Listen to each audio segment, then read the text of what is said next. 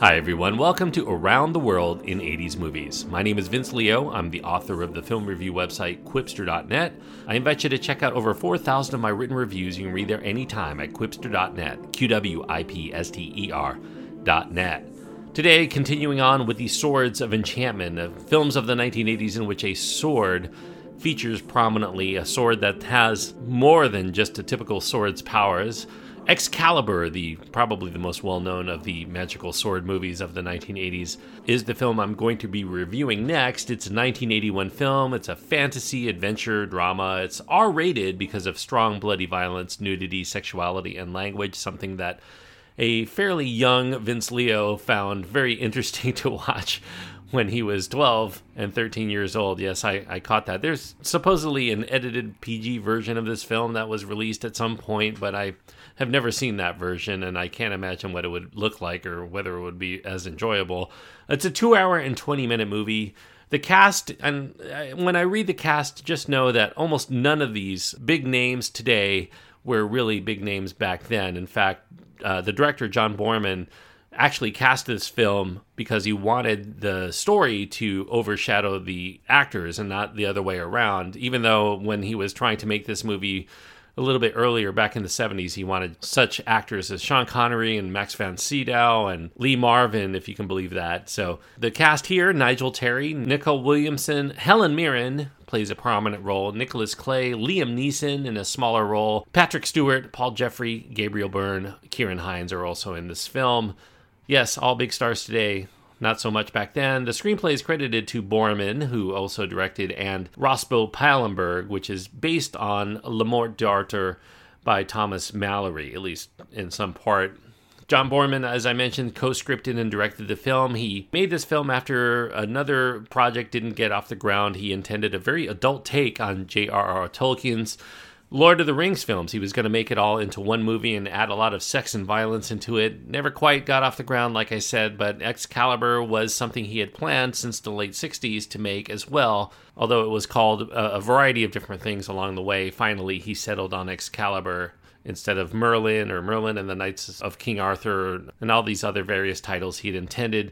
This is a very ambitious take, also a brutally violent one, on the legend of King Arthur. It's somewhat based on that Malory work that I mentioned, but there were several other uncredited sources that Boorman used. The director claimed that Malory was the first hack writer. He didn't really have a lot of regard for Malory's original work. He preferred the take of more modern writers that covered a lot of the same material, especially Jesse Weston, if you've ever read any of Weston's work. And he also infused a lot of notions of memories and dreams that you could find in the works of psychologist Carl Jung, who John Boorman was a big fan of. There's an occasional mix here of blood and gore. It really does bear a striking contrast to the beaming and shiny and unblemished armor that we see within the film. Sometimes that blood and gore mixes with that armor, and it suggests in that mingling that good can always prevail against evil, but eventually good will only last so long before things devolve into rot and chaos and evil yet again. And beyond this sometimes anti-realist film appropriately, which is also about the coming end to humankind's view of the world as a place of mystery and magic and of the direct connection with nature, in favor of living a life of reason and science above primitivism and the belief in the supernatural, the forced dominion of the land, which feeds into that notion that Arthur and the land are one, and that's a recurring theme of the film, and the separation from that land through the building of great castles and citadels is very thematically resonant in capturing that dichotomy between nature and progress of humankind.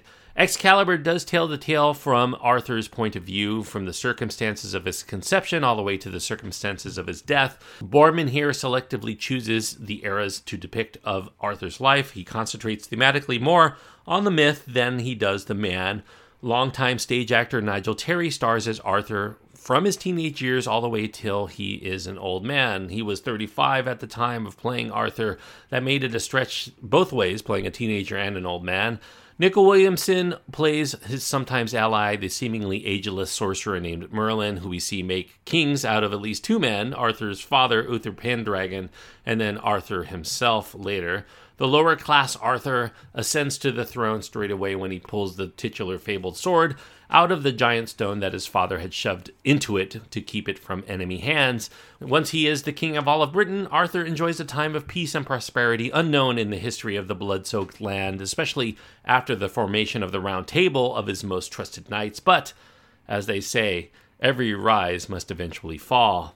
Although many people know the Arthurian legend for the quest for the Grail, depicted less holy here than a Holy Grail, removed from some of its Christian context, this is limited to a part of the film, a small part of the film. It offers up a bizarre and ultimately engrossing odyssey of the fight for the soul of Camelot from forces trying to take it down.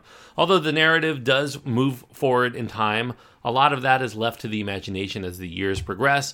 We jump into the action having to intuit where everyone is at particular points in their lives, and we have to use conjecture to ascertain why they may have changed in their appearance and their personality since the last time we saw them in a scene before.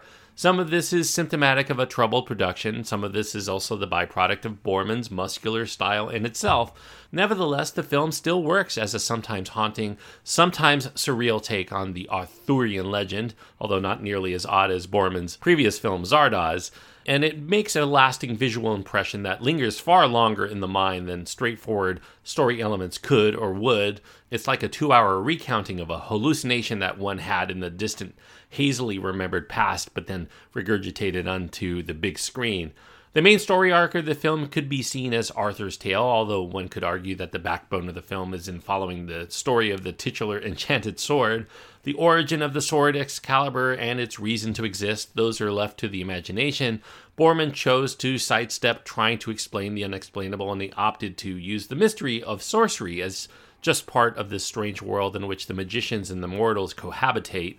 The script is nearly devoid of humor, and yet the film plays out so self-seriously and also dramatically heightened about even the smallest things, that it kind of works as a form of uncanny comedy. The acting is stagey, perhaps intentionally so. Boorman cast primarily stage actors to bring out the characters as over-the-top in demeanor and grandiose in traits, just this side of Shakespearean, but without the poetic flourishes of the bard. The bulk of the conflict in Excalibur stems from the repercussions of Arthur's father, Uther, who made a pact with the wizard Merlin in order to seduce a rival's wife and then conceive of the future King Arthur.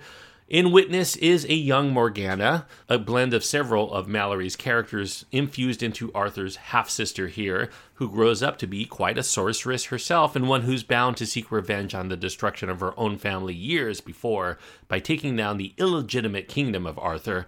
Just as important to the story is the courtship of Arthur with the lovely Lady Guinevere, as well as the self-conflict regarding the passions that bubble up from the noble knight Lancelot, the greatest knight of the land, vying for the hand here of the king's beloved wife, at least on the side. As a conflicting, uneasy marriage of class and crass, Excalibur the film can be a polarizing movie in terms of how well it plays to different audiences. Some viewers are going to love the visual punch, others are going to find some of those visuals repugnant. Some will enjoy the dreamlike way in which the story is depicted without a lick of care for narrative logic, while other people viewing this film are going to find it slim pickings, unbefitting one of the greatest stories told over the last several centuries in the Arthurian myths. It builds up the legend while simultaneously deconstructing it, preferring to see the journey of Arthur from child to old king as a strange but profound fantasy full of pleasurable treasures and painful regrets, avoiding the internal psychology of the characters in favor of ostentatiously lustful yearnings and outlandishly violent resolutions. As far as the assets of the film, I would say this is a very lavishly depicted, Oscar-nominated cinematography here from Alex Thompson. It's very striking to behold. It's filmed often with great difficulty in the hilly, rural areas of Ireland, and I think those visuals leave most of the lasting impressions of the film. If you've seen it, you'll remember it many years later for those visuals. This is in combination with a very alternately lush and powerful score from Trevor Jones. Jones' score is probably not as memorable, though, as the way that Boorman connects operatic German classical works, such as from Karl Orff, especially the oft-used movie trailer staple called O Fortuna, which was from Carmina Burana. And there's bits of Richard Wagner's works also strewn about throughout Excalibur.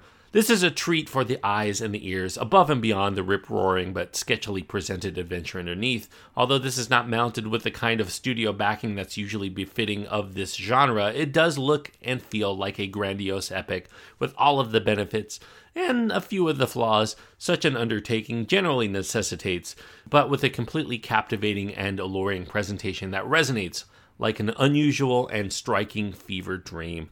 This is a film that has stayed with me a lot over the years, and it's something that I was very much looking forward to revisiting. I haven't actually seen it probably in at least a couple of decades, so I was really looking forward to this, and it actually lived up to my expectations. I really do enjoy Excalibur for all of that bravado that John Boorman brings into it, and for that uniqueness that it brings as well. It definitely is a very unique take on a very familiar legend, and one I would actually recommend. So 3.5 stars out of 4 is what I'm giving Excalibur. 3.5 stars on my scale means that I do think that it is a good film, and definitely worth recommending if this sounds of appeal to you. So hopefully you enjoyed this review. If you did, I do encourage you to click the subscribe button, and you'll continue to get all of my films of the 1980s reviewed. I do this every week, so check it out. Next week, we're going to continue on with the last of the Swords of Enchantment films that I'm going to be reviewing, at least for a while, with a 1987 film completely on the other end of the spectrum in many ways from John Boorman's take on Excalibur. I'm going to be reviewing the film based on a collection of very popular toys from the 1980s. I'm going to be reviewing the big screen version of Masters of the Universe from 1987. Yes, starring Dolph Lundgren. A film that I saw in the movie theaters at the time with my young brother, and boy, I hated that movie at the time. I did see it again in order to review it for my website. I liked it more than I did the first time, so now I'm going to see if it actually has aged well. I'm skeptical about that, but we shall see, and you will also listen to that next week. Masters of the Universe coming up on the next podcast. Until next time, thanks everyone for joining me on this journey around the world in 80s movies.